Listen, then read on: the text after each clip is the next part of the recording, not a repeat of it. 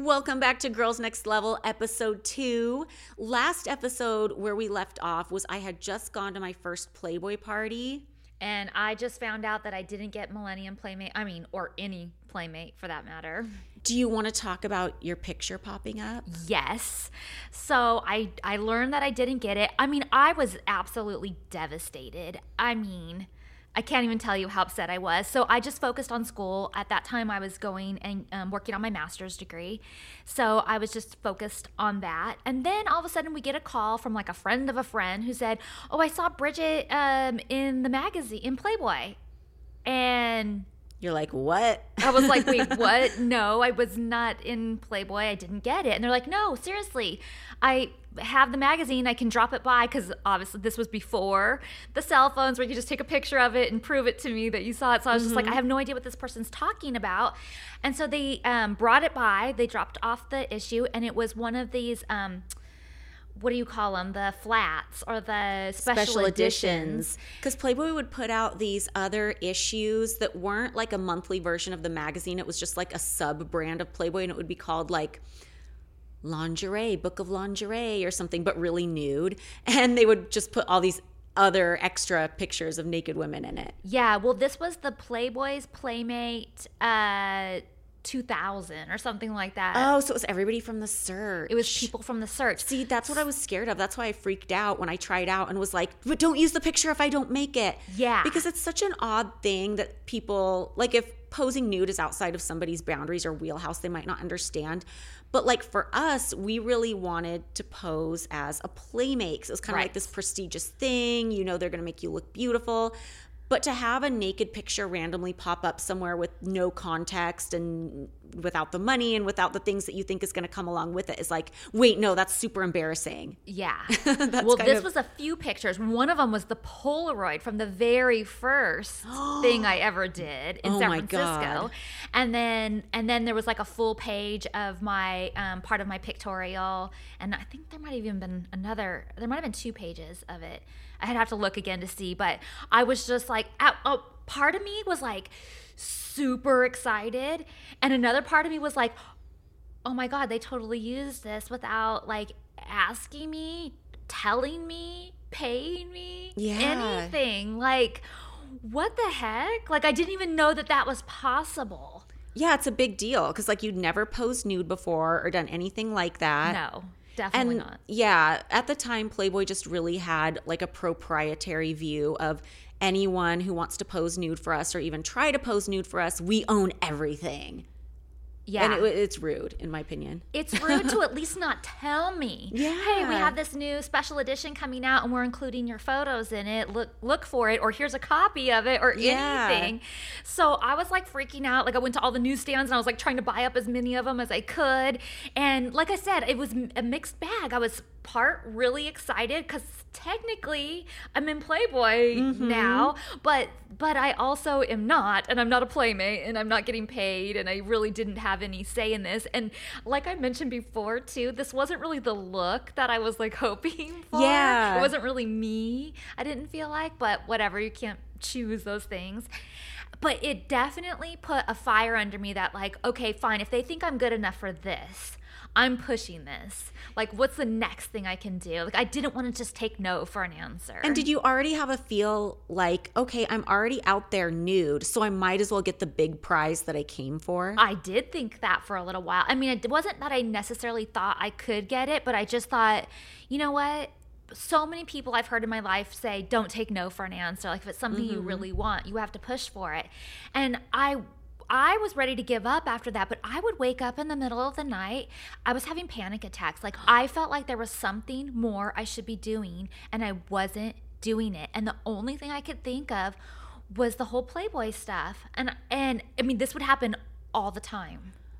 That's weird that you say that, because I did that a lot. Like as a teenager, I would panic and feel like there's something I'm not accomplishing and I need to be doing in my life, and I don't know what. Like, I'm going to school, I'm doing my cheerleading, I'm doing all the things. What else? but it was like I knew there was something else out there I had to do. Yeah, and somebody, I think it was on my my paranormal podcast, was saying you can't ignore the calling. When you hear the calling, like if you just ignore it, it'll just get stronger. And honestly, like I feel like that's what I was feeling. There was something that just kept pulling me, saying like, I felt like it was like waking me up, going, you need to be doing something else. And like you said, like what else could I be doing? I'm getting my master's degree. Which makes you panic more, because you're like, but I am doing everything. What's the other thing? But you know it's out there. How is this not enough? But I knew that I wasn't fulfilled yet too. Mm-hmm. So I kind of knew, and I knew what direction it was pulling me.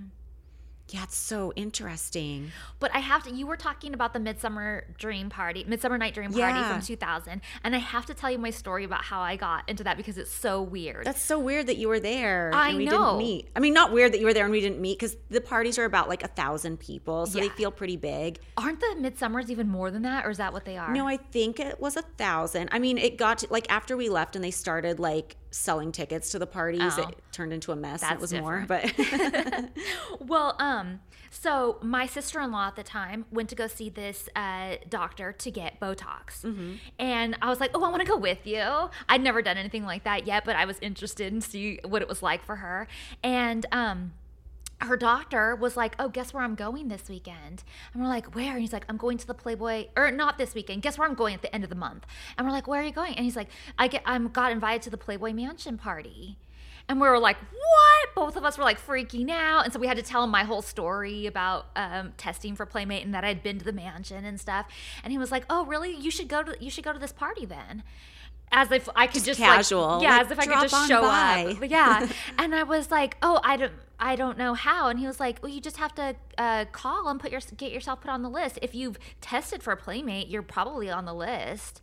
And I was just like, wait, what? I'm on the list? And then I was thinking back to that Halloween party that I felt like I could have gone to but didn't go to. And I'm still kicking myself to this day for not going to the Halloween party. But so I was like, really? I don't even know who or where to call or what. And he was like, I'll get you the information. And he was going because he was friends with some Playmate who like got him on the list. Oh, interesting. Yeah, I have no idea. And so anyway, they got me the phone number, and I called Jenny, who's now we know does all of the lists of the Playboy stuff. And I told her I had tested and I was really interested in coming to the Midsummer party. My sister-in-law really wanted to come too. So we both submitted. She said, okay, well, it's been a while since you were here. You guys have to submit pictures. So we both submitted pictures. And I got the call that I was invited, but she wasn't. How awkward. It's so bad. I mean, she's a lot older than me. Yeah. Probably like 12 years or so older than me. So it kind of made sense sort of that she wouldn't get on the list, but how do you tell somebody that? Exactly. It's awkward. And it's just weird to think about the people in a position of making the guest list, which, yeah, they have their criteria and stuff, but they know that you guys want to come together. And they're like, but only one of you can come. Who wants to go to the party by themselves? That's intimidating, especially like if you've never been. Like you had been for testing, but you'd never been to one of the parties. Never. And I was so scared. But I was like, I can't miss this opportunity, though. Like, I have to go. So we went to LA, got a hotel room. I had no idea what to wear. No clue. But I ended up getting I went to Hollywood Boulevard where they have all those stores. Yeah. And I got like this baby pink and white corset and this little like satin pink panty. And then I got one of those white kind of velvety robes with like the pink marabou on the wrists and on the bottom. And I found this little cute bunny shaped purse. That's what I wore. And I remember pulling up to the shuttle because you don't get to like drive up to the mansion. You have to like park at the UCLA parking lot and in your lingerie. Glamorous. Yeah, and walk out in this cement parking lot in your lingerie. It felt so awkward. It was so weird. And then you check in at this They desk. take a Polaroid of you to make sure you're worthy of being invited back. Yep, they took Polaroids. They checked my ID. They checked me in. I got a wristband and like a hand stamp, the whole works, and got on the shuttle and went up and we got into the party. I was so scared to walk in. It was, like you said, it's so beautiful. Mm-hmm. Like, I had never seen anything so beautiful and amazing as far as parties and theming goes. Yeah, I was just like in awe.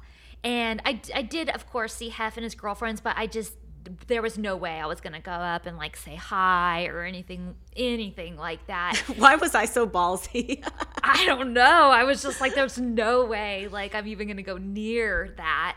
And I didn't know anybody at all. And all of a sudden I was sitting at this table and this guy came up to me.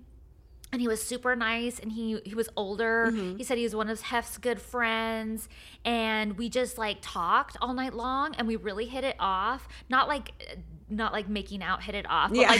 like we were talking. He is a manager in LA, and he did like Pam Anderson and Jenny McCarthy and Vanna White. And I was just like, this is amazing. Yeah, he's like a star maker. Yeah, and we just talked all night. And I had told him how I had tested. And we hit it off so well that after the party at like 4 we stayed till like 4 a.m. Oh, wow. Yeah, and he introduced me to Doc. Oh, yeah. And other people, but not Hef, because I don't know why. I think Hef had already gone up. Oh, you know what? For sure he had. He'd already gone up. So, I mean, Hef doesn't stay down there till 4 a.m. And also, as we know now, like, I guess he wasn't having fun that night. I guess not, yeah. And so then we went out to Denny's to breakfast afterwards in our PJs or our lingerie or whatever you call it. I love that juxtaposition. Yeah. And nothing happened. We just remained good friends. And after I left that party and went back home, we stayed in contact, and it was him that encouraged me to that you know what, you could be doing these parties and other events, and I could be getting you other kinds of things, but you have to be in LA. Like, sometimes I don't know about stuff till last minute and stuff. Yeah. And I was just like, oh, I don't know how I'm gonna get to LA. Like, when did you finally move to LA? What was the date? December of 2001. I found this amazing apartment in the Miracle Mile area, which is really close to the Grove, if you're familiar with LA at all. So it was great, but they weren't finished yet. They weren't going to be done until December. So I was like, okay, well, that's perfect, because I'll just like wait and move here in December. Little did I know December is a terrible time to move to LA. No. Well, while you were doing that, I started getting invited to the pool parties at the mansion every Sunday when it was like spring or summer anyway.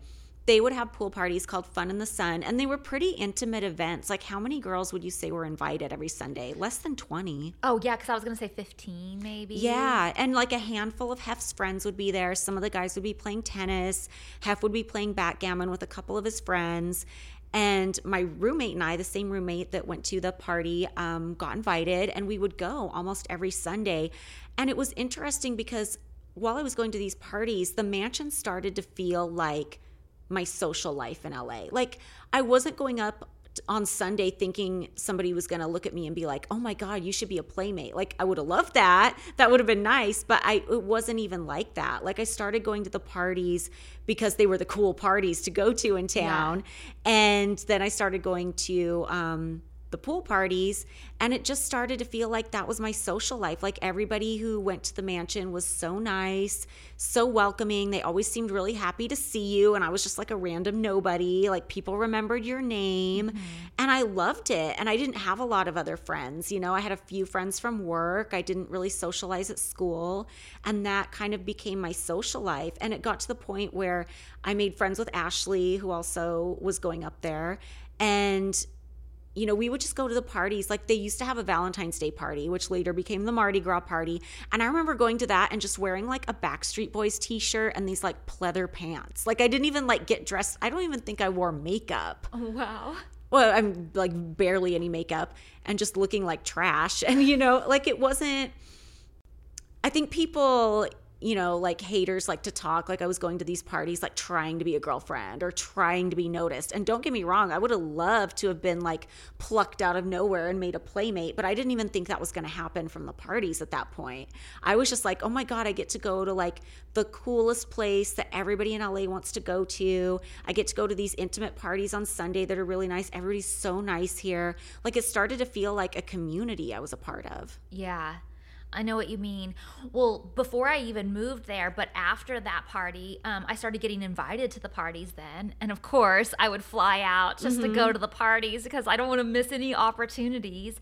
And then that manager guy would take me sometimes to Fun in the Sun or at least dinner and a movie at the mansion or different events like that. And so I would come out for some things, but eventually it just got like crazy where it's like you have to move here or, you know, there's just not really longevity in all of that.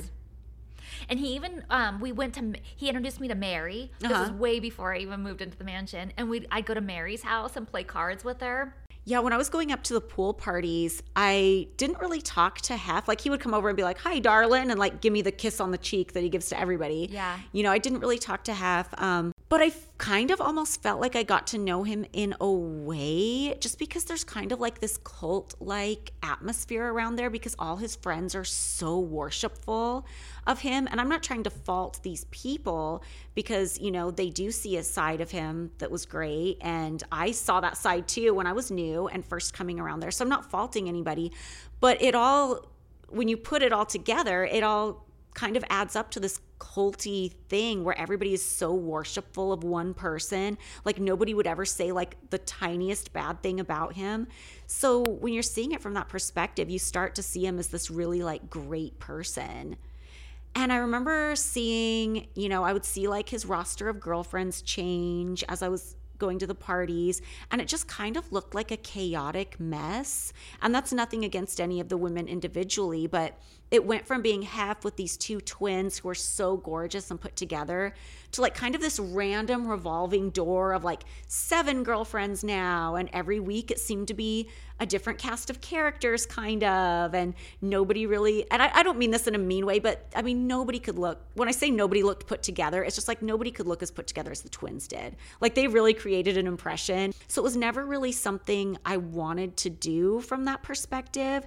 And I was invited to go out with them a few times. So I always knew it kind of could be an option, but I was just never really interested. Yeah. Well, when I moved to LA and I was I started coming to the mansion. First, it was just kind of buffet dinners and a movie because it was winter and stuff. And so there wasn't really any Fun in the Sun, and I would just kind of come to those and go. But a few times I remember seeing the girls line up to get ready to go, and I would stick around and just sort of watch that sometimes. And it was interesting. I thought, oh, it looks like they're having fun. But this was the first glimpse I was really getting of Hef and his girlfriends, or the first real any thoughts that I'd ever put into Hef and his lifestyle, or Hef and his girlfriends, or Hef at all, really. Yeah. And I was like, oh, they look like they're having fun. That's great. You know, like I thought it just looked great. Everybody did look like they were having fun. That's one thing I'll say, because when I finally did get to a point where I wanted to move in, I didn't think I was doing anything wrong by making that choice. Like, I feel like there's people who try to villainize me as if I'm like out to take advantage of a poor, hunched over old man in a nursing home or something like that. But it's not like that. Like, he looked like he was so happy with everything that was going on. And like I said, I'd been going to these parties for like a year and kind of seeing from the perspective of like his friend circle what was going on in his love life.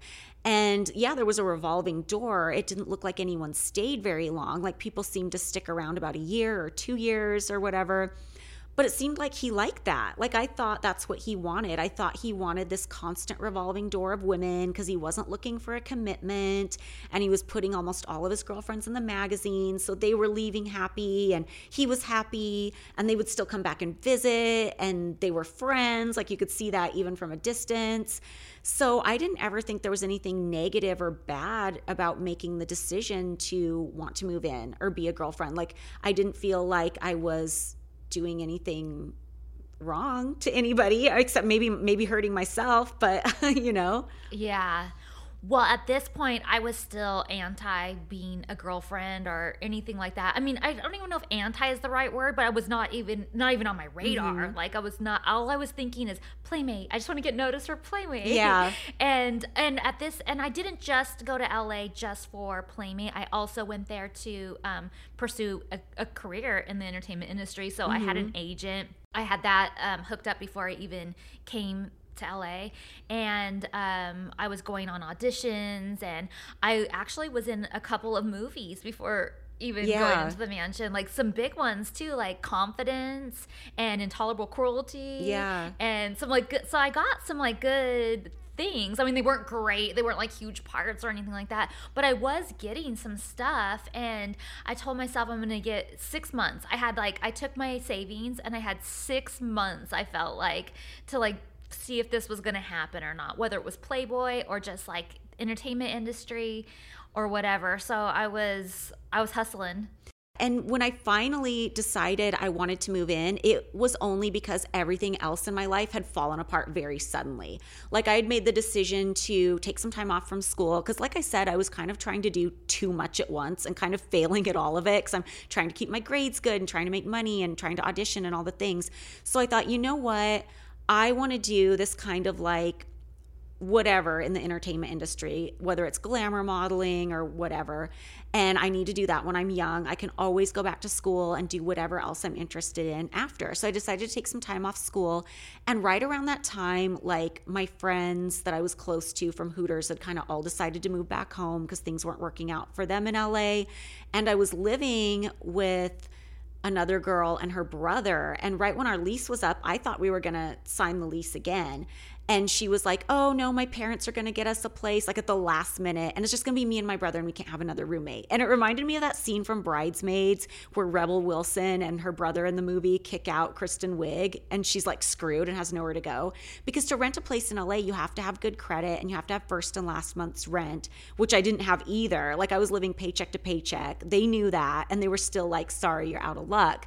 So I was like, holy shit, I don't know what I'm gonna do. Like, as far as I know, nobody at work is looking for a roommate. Like, what am I gonna do? I don't even know how to get money for first and last month's rent together, plus my credit sucks. Like, what am I gonna do? And I went up to the mansion party on Sunday, and the staff was talking about how one of the girlfriends had just been kicked out, and I thought, well, I think this is time to give it a try.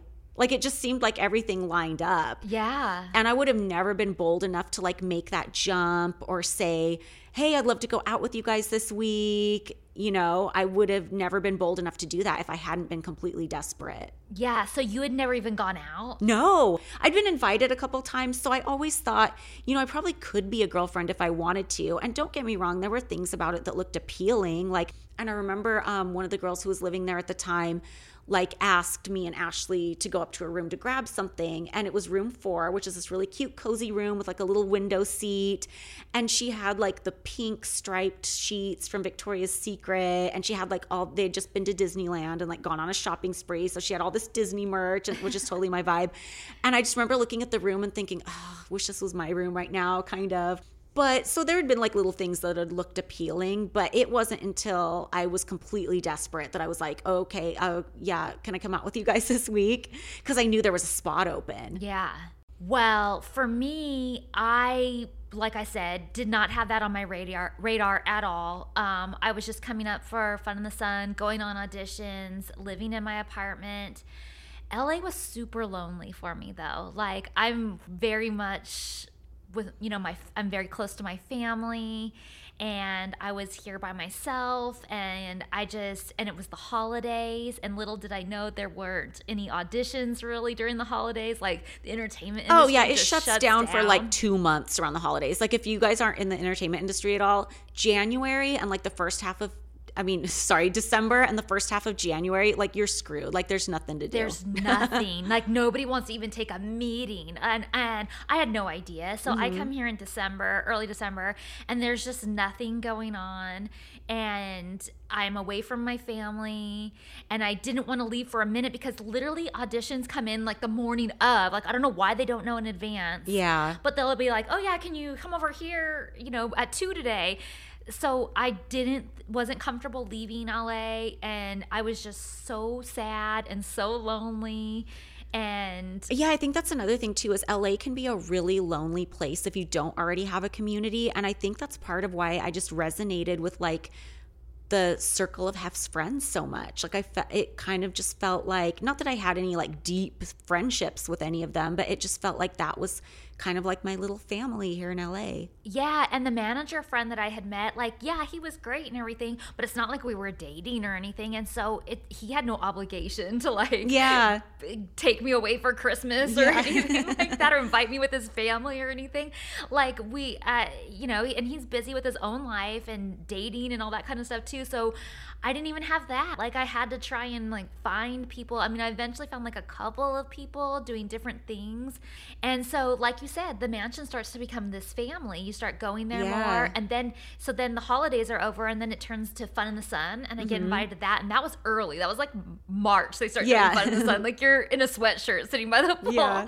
But whatever. So I was coming up for that. And one of the girls... So we're going to talk about a girl in our story, and we're going to call her the recruiter because we're not using real names with some people. Okay, so I was coming up to Fun in the Sun, and the recruiter came up to me, and... She was one of Hef's girlfriends. Yeah, she was one of Hef's girlfriends. And we call her the recruiter because she felt like she won favor with Hef by bringing more girls into the group. Yeah. I didn't know this at the time. I just knew she was a girlfriend, but she really befriended me, and she was really nice, and she just seemed really fun. She invited me up to her room one time. I mean, her room, I was blown away by her room. Yeah. She had so much stuff in her room. Did she have like a stripper pole and like a carousel horse and like stuff like that? I don't know if she had those things, but it fits the image in my mind. Like it was... Yeah, just think excess. Like if Hello Kitty like came into her room and vomited and then had diarrhea, that's what it would look like. Well, I guess I like Hello Kitty vomit and diarrhea because I was like, oh my God, her room is amazing. No, it was like campy, fun. Yeah, everything was so cute. And then another girl that I became friends with was named Stacy, and that's her real name that she uses. We love Stacy Burke. Yeah. And we're still friends today, by the way. We have to get Stacy on the pod because her story is wild. Yeah. Oh, for sure we do. And I think she'll do it. Yeah. Yeah, so I became friends with Stacy, and she was the most relatable to me. I felt like she was the friendliest and just like fun and nice, and so we really hit it off. And so I felt like I was kind of getting some friends at the mansion and stuff. And like you said, all of the people that work there and come there too, that are Hef's friends and stuff, are also very welcoming and nice. So you start to feel like you have kind of a family around you. And then one day, I was at my apartment, and I got this phone call, and it looked like a mansion number, but I didn't answer it because I didn't recognize it. And then I listened to the message, and it was Hef. Yeah, getting your first phone call from Hef is jarring. Yeah, because even though I was spending a lot of time at the mansion, and obviously I know him, like I never thought I would get a phone call from him. Yeah, because he doesn't really talk to people. Like he'll come up and, like I said, say, hi, darling, and like give you a kiss on the cheek and like maybe say 2 words, but that's about it. Yeah, and so I was like, oh my God, Hef's calling me. And he was like, oh, hi, a couple of my girlfriends said that you're really fun and that they'd like to, we were thinking about inviting you out. Which I knew the 2 girls that the girls that he's talking about had to be the recruiter and Stacy, because I wasn't really close to anybody else. And he was like, we thought it would be really fun to have you come out with us. And I was just like freaking out. Like, what do I do? Yeah, so what did you tell him? So I call him back, and I was like,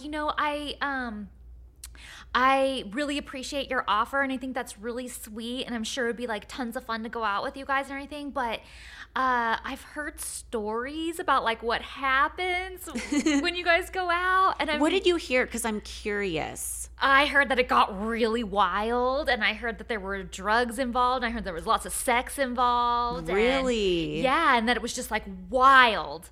And because I hadn't heard anything before I actually went out with them. And like, I'm not dumb. I know something goes on. Yeah. But I didn't know what. Like, I didn't know if he had sex with all the girls. I didn't know if it was just girls hooking up and he watched. I didn't know if it was like him maybe hooking up with one person a night and everybody else doing stuff. Like, I didn't know what it was. Oh, I had no idea what it was. All I could think of in my mind were just these wild, crazy orgies and drugs and like alcohol and like I had these wild, crazy visions, but everyone's very tight-lipped, so you never really know. They're so tight-lipped, and there's a lot of plausible deniability too, because no one talks about it. Like, the girls will not admit to having sex with him back then.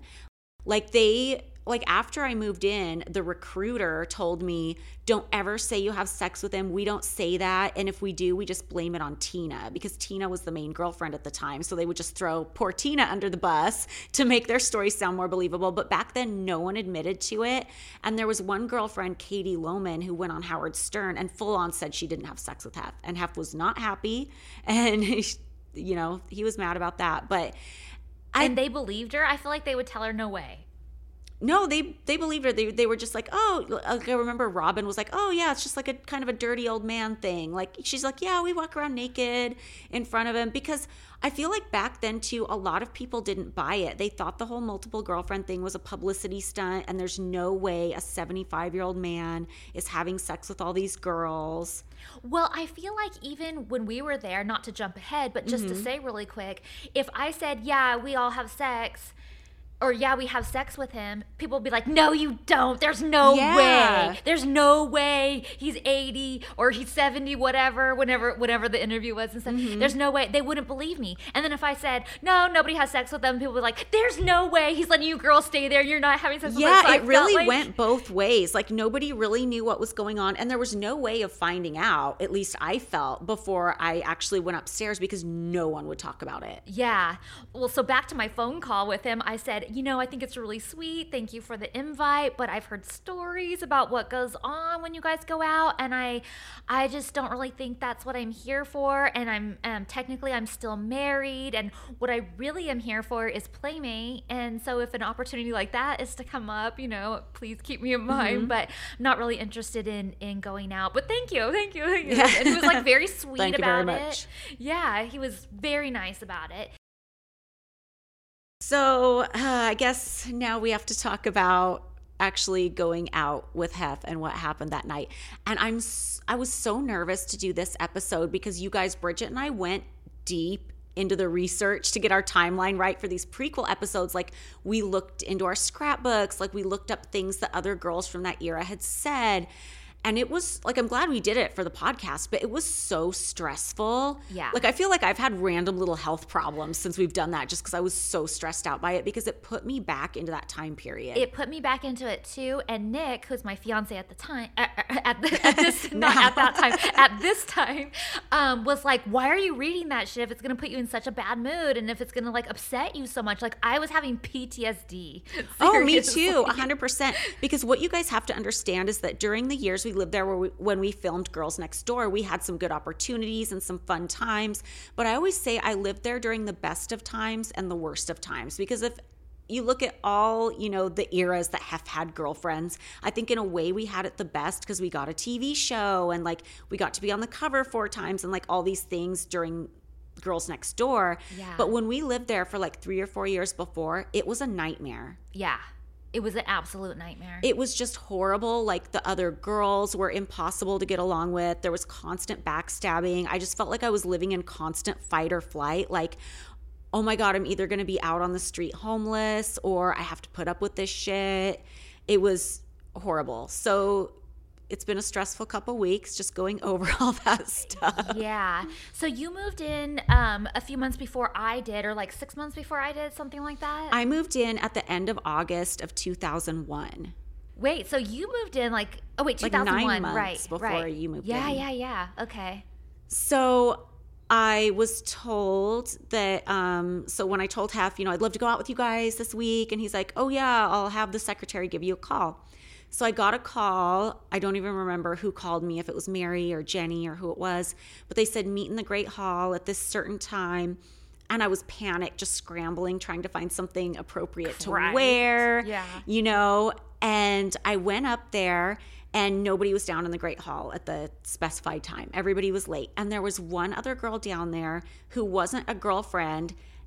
And she was like, oh, hi, is this your first time going out? I'm like, yeah. She's like, I already went out with them. And I was like, oh shit, I have competition. Like, because I thought one spot had opened and I was going to come in and take that spot. And I was like, oh no, there's competition.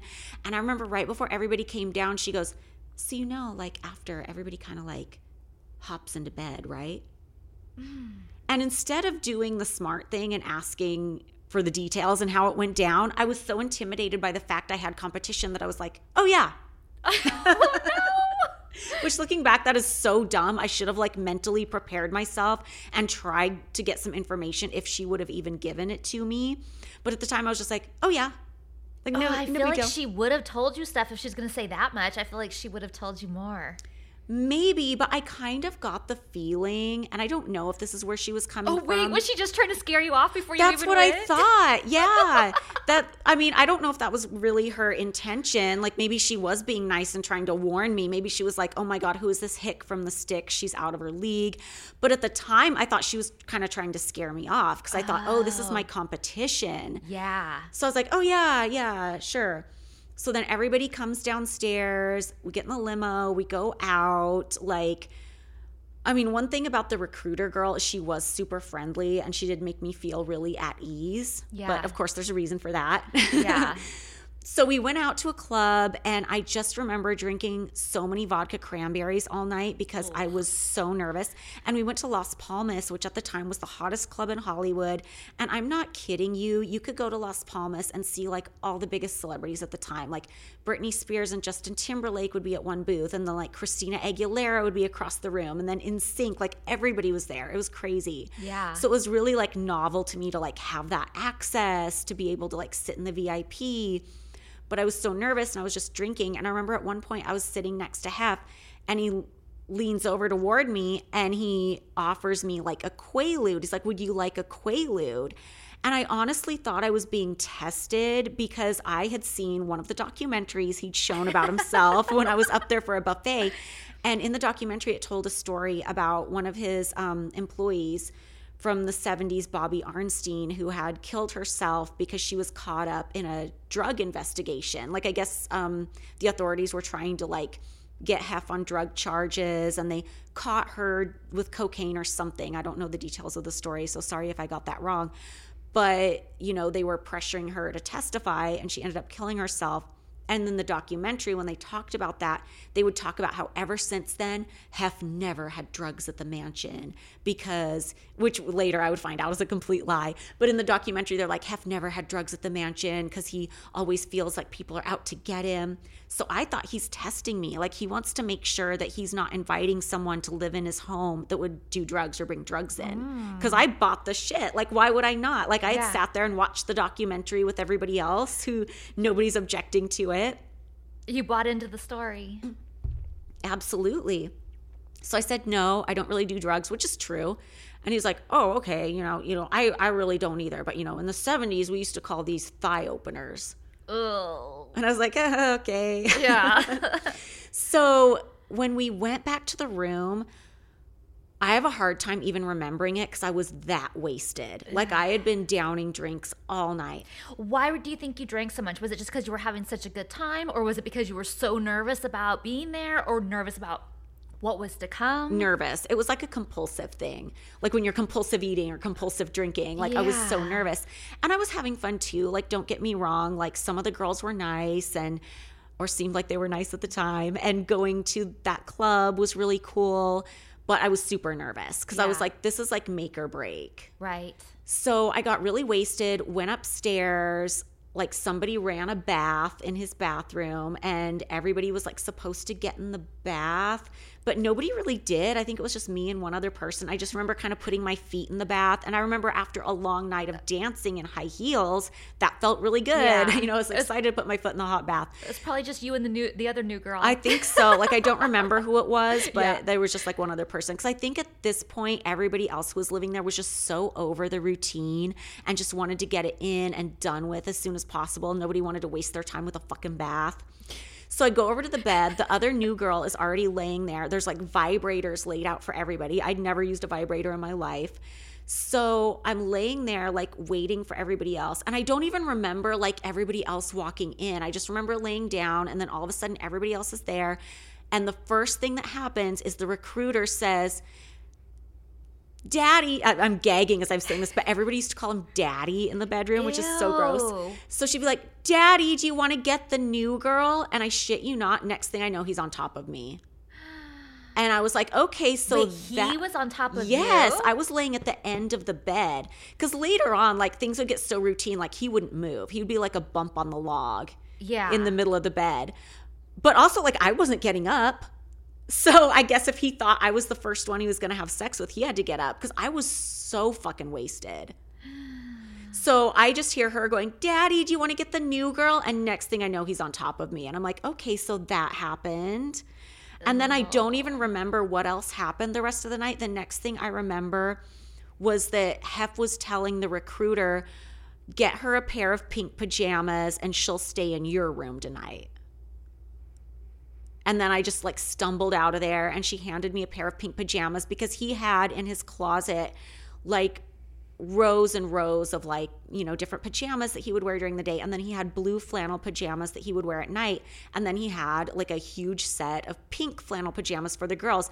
And it's funny because I think his wife, Kimberly, started that. Like, I think the pajamas were ordered for Kimberly. So how weird for her to know that all his random girlfriends and like one night stands are all like wearing those pajamas that she started. Like, that's so weird to me. But I, not to change the subject, or it's not changing the subject, but not to interrupt that other story you're telling, but I just want to say about those pink pajamas are still to this day like the best pajamas I've ever worn, and I wish I still had a pair They were so comfortable. They were like super big and baggy and had like drawstring waist. I love them. I want a pair. Yeah. If anybody knows who manufactured those, I need a set of them. Yeah. So the recruiter like took me down to her room, and I remember we even stayed up after that and like ordered food and stuff. And I just remember thinking, okay, well, I need to move in now. Like, now that happened, and I've had people ask me before, well, if you didn't like the sex or if it freaked you out, why didn't you just leave? But you have to understand, like, if I were to just leave, I'm going back to my problems of not having a place to live. Plus, I just had sex with this guy, which to me is like a big deal. Like, I'm not a big like one night stander. Like, I'm not that liberated. Amazing if you are. But I just had sex with this guy, and the only community I feel like I'm a part of in LA, I feel like everybody in that community is going to know I had sex with him randomly. Like, how embarrassing. Like, I better move in and be a girlfriend. Yeah. Like, there was no other option for me at that point in my mind. Right. So the next morning I found him and I was like, hey, I heard you have a space open. Do you think I could move in and see how it goes? I'm kind of in between places to live. And he goes, and he's kind of taken aback. Like, I don't think he's used to people being like that up front or right away. Like, I don't think people ever move in that quickly. Yeah. But he was like, oh, yeah, sure. We'll see how it goes. So then within 2 days, I was moved in. And then he took me aside in the hall after a couple days and said, I think this is going really well. Nice, but I mean, I'm glad I got to move in because that's what I wanted out of it. Yeah, that's what you wanted. Exactly. And it was fast. Yeah, but I think that whole experience was kind of traumatic to me. And I know people, would debate like, well, you went up there obviously knowing some sex was going to happen. Yeah. But I didn't know what. I thought I would have a chance to kind of see what's going on, see if I was comfortable with it. And I never in a million years thought that I would be the first person he'd try to have sex with because I was new. Yeah. I thought I would have a chance to kind of go up there, see what it was all about. I didn't even know if I would have to have sex on that first night. Yeah. I thought maybe I'll want to, throw myself in there if I want to make a good impression. But, that was all just in my head, like, well, maybe this is what'll happen. Like, I never thought I would be the first person to have sex or that it would happen that quickly. So people can debate, you know, how much I should have been prepared for, but what people can't debate is how it made me feel. And I just remember feeling so gross and so used. Like, I felt like this girl was being so nice to me and so welcoming, but really I was just like another piece of meat for her to throw under him so she looks better and she wins points. And I'm like, fuck this. I'm not going to be used this way. I'm going to get what I came here for. Yeah, absolutely. And I just wonder, like, how many girls over the years like went out with us and like went upstairs and maybe they took the Quaalude because they didn't know what a Quaalude was. Like, this was back before like Wolf of Wall Street, where we had any like cultural touchstones to even tell us what a Quaalude was. Yeah. I only knew about it because I remember like looking the word up because I came across it in a book a long time ago. Like, Quaaludes weren't commonly in use in the 2000s and nobody was really talking about them at all. So I can only imagine like how many girls took the Quaalude, did something they would totally not usually do, and just woke up the next morning feeling like shit. Yeah. I think a lot of people, because I remember there would be girls that would be invited out, come upstairs with us one night, and he would like call and like ask that girl out again, and she would just disappear. Yeah. Well, I mean, it definitely brings about certain feelings. Like, sometimes I think you think you're experimenting, or you think, you know, this is just a fun night thing, but then there's a lot of emotion involved and a lot of guilt sometimes, and it's not for everybody. Yeah, and just feeling like anytime you feel like you're pushed in before you're ready, it sucks. Yeah. And especially when you're pushed in by somebody specific, you just feel like, oh wow, I've just been fucking used, and my only way of standing up for myself was being like, well, I'm going to get what I came here for. Right. Yeah. So I think, you know, looking back, I think that situation was pretty traumatic for me. I didn't even realize how traumatic it was until I was talking, because I've always hated talking about it. Mm-hmm. Like, I felt like when I wrote my book, I felt like I had to talk about it because you're missing a big part of the story if you don't say what goes on in the bedroom. But honestly, the only reason I was even, like, Kendra had already talked about it in her book, and like other girlfriends had come out and talked about it.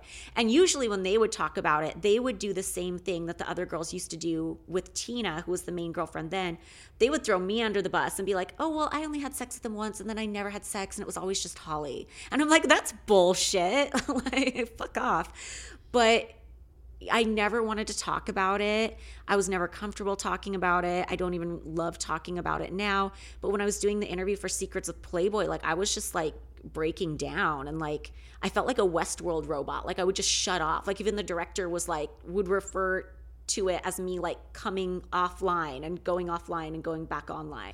Maybe I was just so traumatized by the suddenness of it, and I was so wasted that I just kind of shut off. Yeah. But I think I definitely had like a mental break that night. Yeah.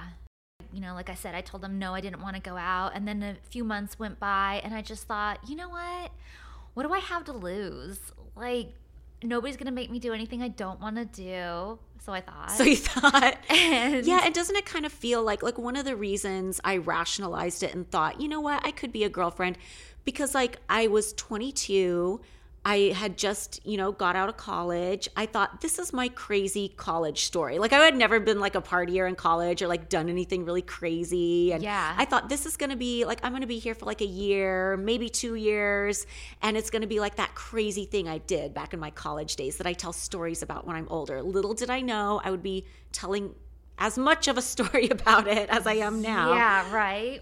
But wasn't it kind of that feeling like, oh, it's just like, for you sure. only live once. For sure. I mean, I had just graduated with my master's degree. It was like a make or break time for me. I either have to like get a career now or like try this crazy entertainment industry in LA and the Playboy thing and stuff. And I felt like that was really what was pulling. And I knew I always had that education to fall back on. So, you know, when I came to LA and I was doing all of this stuff, and I got that phone call from Hef, and I said no. But then after a couple of months, I was really thinking about it, and I thought, you know what?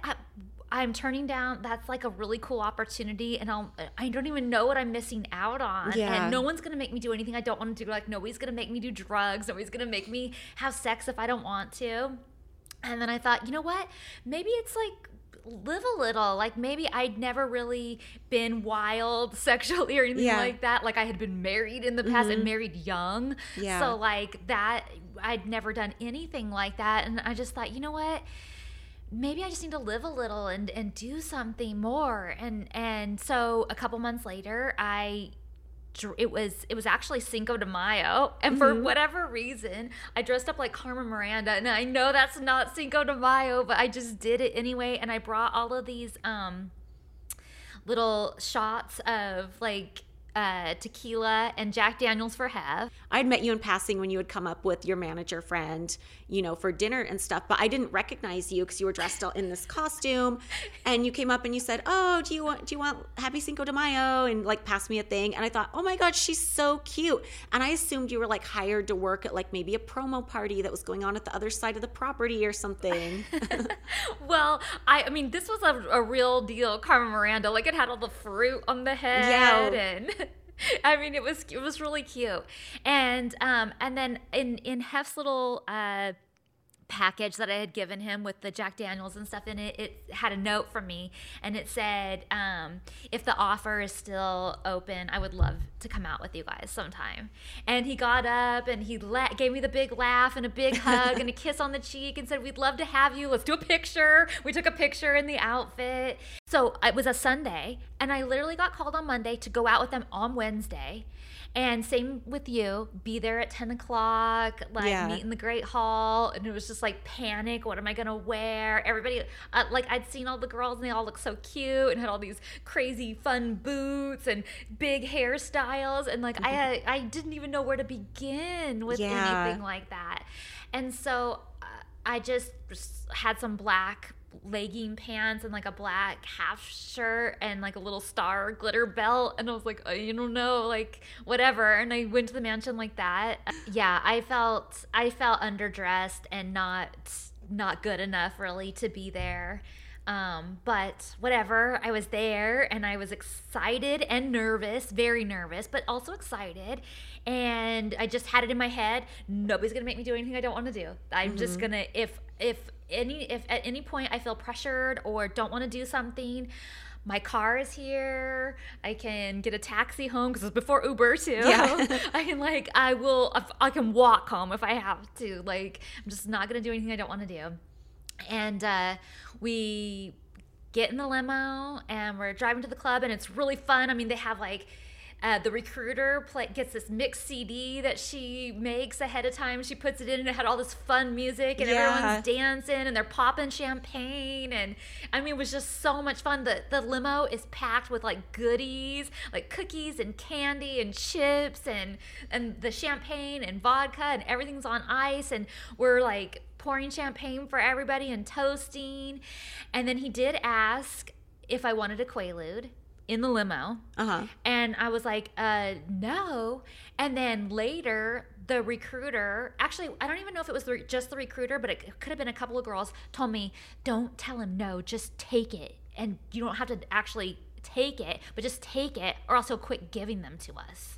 And why do you think the other girls wanted him to keep giving them? Do you think they were selling them or like keeping them and taking them recreationally on their own time? I had absolutely no idea, but I just assumed they were taking them. And they said if I said no, then even if they said just stick it in your purse or whatever, because they were afraid that he would stop giving it to them. Oh, like he would think that we weren't interested in more. So I was like, oh, okay, so I won't say no. Well, and probably, you know, I can only imagine where these Quaaludes came from. Like, I don't know if they were like backstock from the 70s, because we know from the Secrets of Playboy documentary that he was constantly getting like multiple prescriptions filled with like using other people's names to get like this stash of Quaaludes. Wait, he was? Yeah, no, I forgot you didn't watch it. No. Okay, so one of his secretaries from the 70s said that he would use her name, that secretary, who was a 19-year-old at the time, Sandra's name, his 19-year-old girlfriend, to get a prescription of Quaaludes,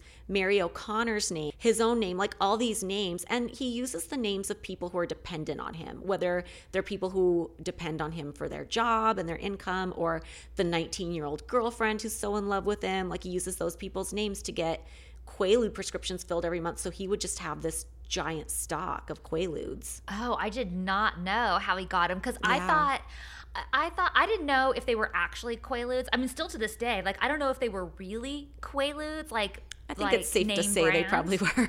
Yeah, or if they were just something Quaalude-like, you know? Like a giant horse pill sedative. I don't know, because I actually don't even really know what a Quaalude does or what it would make you feel like. Like, other than Wolf of Wall Street, which they took a whole bunch of them. It's supposed to like really loosen you up and just like make everything feel good.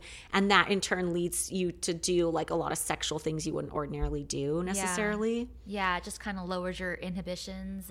Yeah, and it's interesting that the established girlfriends thought that if the new girls were turning down the Quaaludes, he wouldn't hand them out to anybody at all, which to me tells me he had more interest in handing out Quaaludes to like the new girls to like break them in. That's creepy. That's true. I never even thought that through.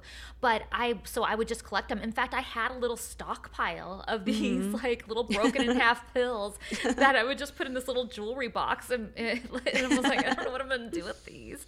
I feel like I'm going to run into those because I don't think I ever threw them away. So I feel like at some point I'm going to like go through my stuff in storage. Post and, like, on the Girls Next Level pod Instagram. Okay, but where am I? Okay, so I'm in the limo. He offers that. I say no. I get kind of reprimanded. I'm like, oh, okay, sorry, I didn't know. But the limo was really fun. We get to the club, and it's like so surreal. I mean, the crowds just part and secure. Nobody checks ID. Nobody's like... That's another thing, too, is nobody checked any of our IDs when we went to these clubs in LA. So theoretically, he could be bringing like underage people in, and no one would care. Yeah, I mean, don't get me wrong. I was definitely not underage, but yeah. It's still weird to like just walk into a club and just like be security is just pulling you through, and the C's part, these crowded like really popular clubs in Hollywood, and then there's this roped off area and you get to sit in, and it just felt so cool and so amazing, and everyone's staring at you, and it was just sort of fun. We all sat down and ordered drinks, plus they bring bottle service to the table, and it was just really, I thought, really fun, and dancing, which I love, all night. And then we got back into the car. So we got back in the car, and I was super nervous, and I was trying to think of an escape plan. Okay, so when we get back to the mansion, like, my car is parked there. I know I've been drinking, but all I have to do is like just get off the property, like. So I'm just gonna like say goodnight and thank him for the evening, and like get in my car and go from there.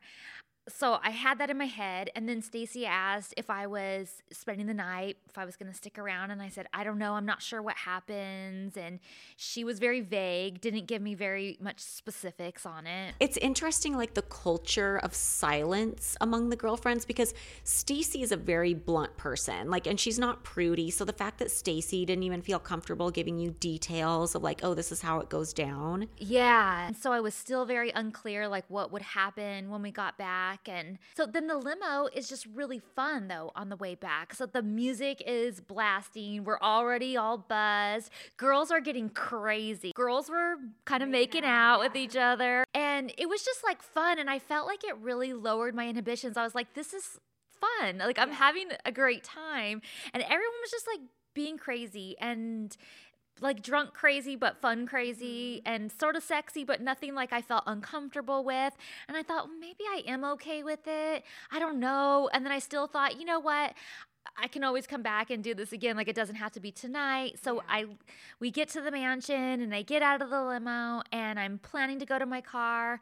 And then the recruiter says, are you coming upstairs with us? And I said, well, I really don't want to. I don't know, what's going to happen and stuff. And she said, well, I can tell you that if you don't come up tonight, you probably won't be invited back.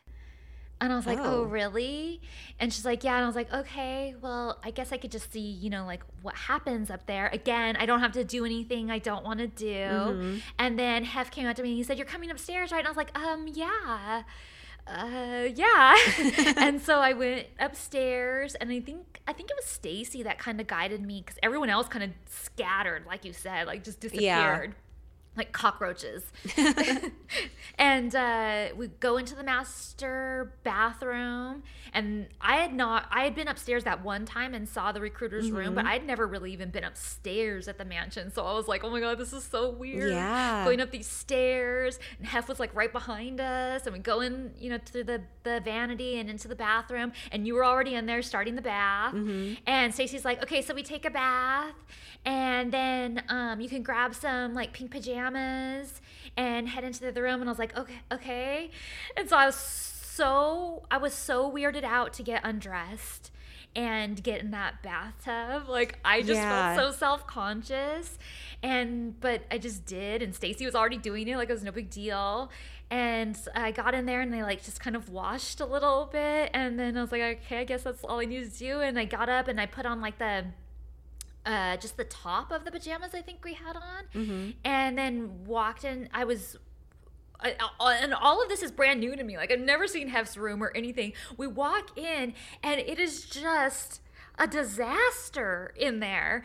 Oh, it's hoarder style. And the lights were off, but the TVs, there's 2 giant TV screens in there that were playing like porn. Yeah. So that's the only light I have, and I'm literally following this little path through the room. That's carved out through all the junk. Yeah, because there's just so much Imagine junk. Thinking you're like this big player, and you're bringing all these girls home, and your room looks like shit.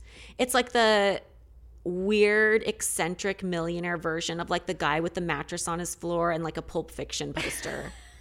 You know what I mean? Well, at least I felt like all of the stuff, at least later on, I look back on this now, and all of the stuff meant something to him. It was all like gifts from people or things people thought he would want, or a lot of it was recordings, like videos of some sort that he had. So I feel like it's, like sometimes hoarder people have like just like newspapers and like weird stuff, like straws. And I feel like with that huge staff he had, he could have had somebody on staff who was like, okay, Mr. Hefner, like, where do you want your gifts to go? 100%. Where do you want this to go? Like, I eventually, like, after I became his girlfriend, like, fucking cleaned up the room for him because I couldn't stand it anymore. Yeah. And that took a week. I was shocked at how messy it was. And then we get in there, and like you said, there's vibrators all over the bed. I'd never used a vibrator. I was just like, I don't even know. This is weird. And then you're with all these other people.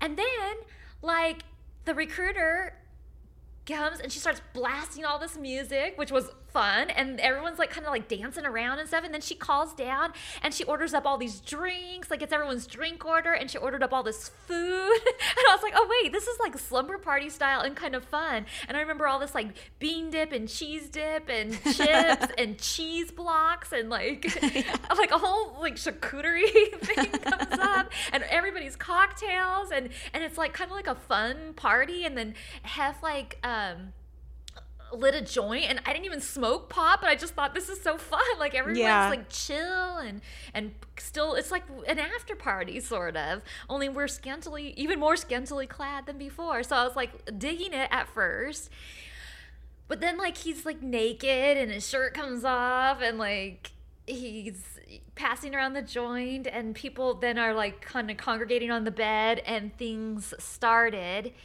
And I was just like, I don't even know what's about to happen right now. Like I was hoping that I could just observe and not participate. I was seriously like hoping that, because I was definitely not ready. Yeah. And didn't want to. Yeah.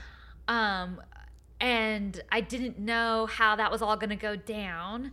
And then the recruiter came up to me and said, you're going to go, right? And because like each girl was just kind of like having sex for like, a minute maybe. And then, oh yeah, everybody wanted to get this over with as quickly as possible. Like none of the females were into it. Like, sorry to burst the bubble, but none of us were into it.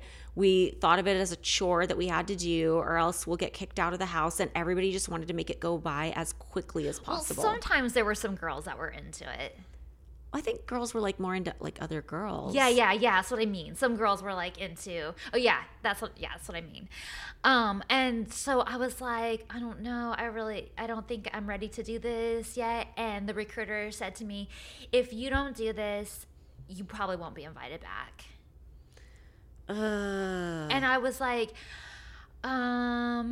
okay. And I was just like trying to weigh in my head as you have alcohol in your system. And you're also tired and wasted. You're tired and you're watching everybody else do it. And I was like, is this like, I wasn't thinking YOLO at the time because that wasn't a thing yet, but sort of, I was thinking, is this something I want to do? And you just have to make a game time decision. And I was just like, you know what? I'm just going to do it. And I did it.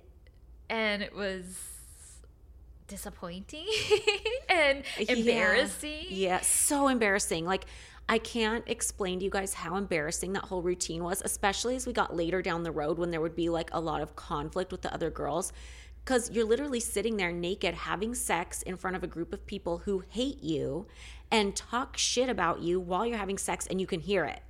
Yeah. It was just like hell. But for this first night, like, you're naked and having sex with somebody that you don't even necessarily want to have sex with, and you don't even know the other girls really. Like, yeah, I was friends with like 2 of them ish, but not like, I didn't know anybody super well. And but I was just like, it's barely anything. Like, they're just like barely doing anything, and there's definitely not really romance involved in this. They're just sort of doing it.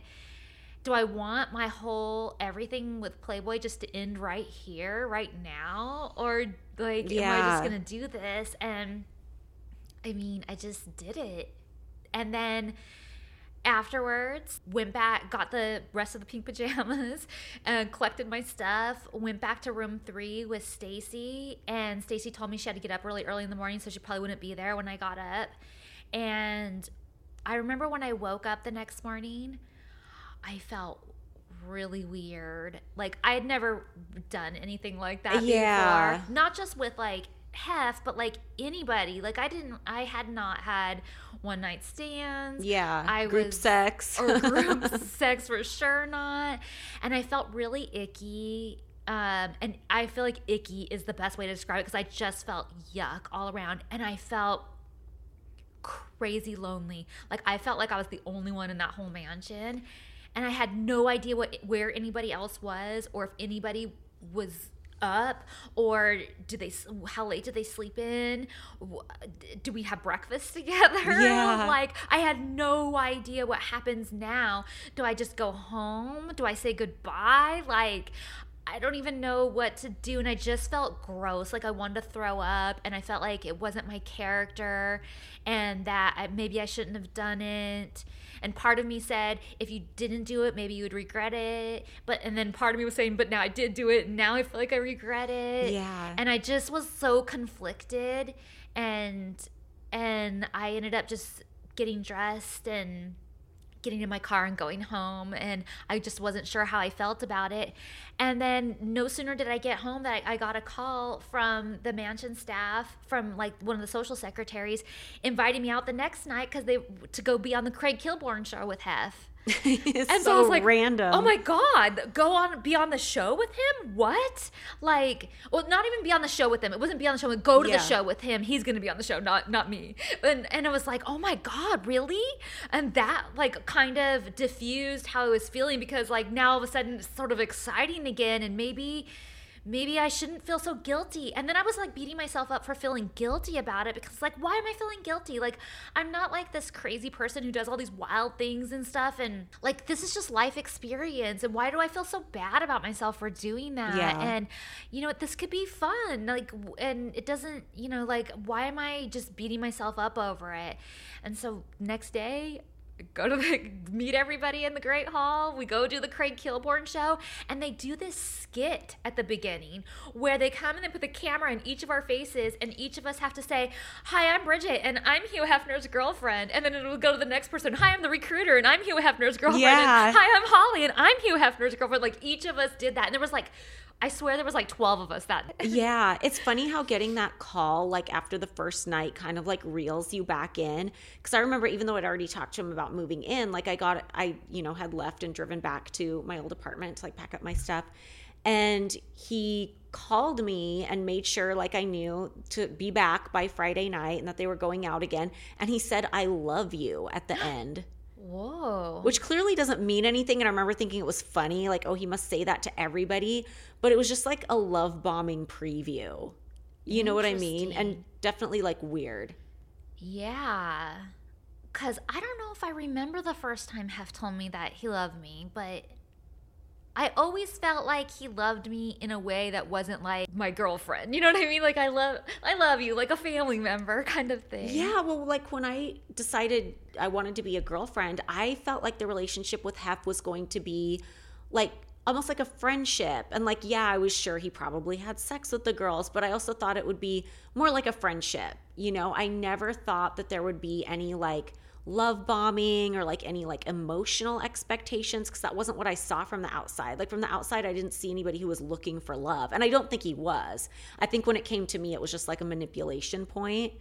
But I never expected that. I thought it would be more like friends. Like when you see in the world of Playboy, like him hugging Brandy Roderick at Playmate of the Year, even though she moved out 6 months ago. It's like that friendship.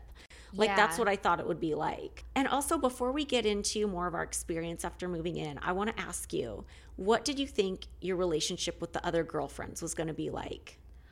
I thought that we were going to be like BFFs and it was going to be so much fun. And I thought that it was going to be like total slumber parties and like hanging out in each other's rooms and borrowing clothes and just like really fun. Yeah, I thought everybody was going to have each other's back, which seems so naive looking back, but it would turn out not to be that way. And we will tell you guys about that next week. Yeah. The Mean Girls era. It was rough. Hey guys, hope you enjoyed this second episode of Girls Next Level. Next week, we are going to be talking, we already gave you a pre-clue. Yeah, we're going to be talking about the Mean Girls era, like all the drama that went down. And if you guys have any questions about anything coming up, whether it's from like the first season of Girls Next Door, ask us a question on either one of our Instagram posts, we'll see it, or check out the Girls Next Level pod Instagram and ask us a question under one of the photos there, and we'll try to get around to it. Also, leave us a 5-star rating and review. Subscribe so you're the first to know when a new episode is out. See you next week.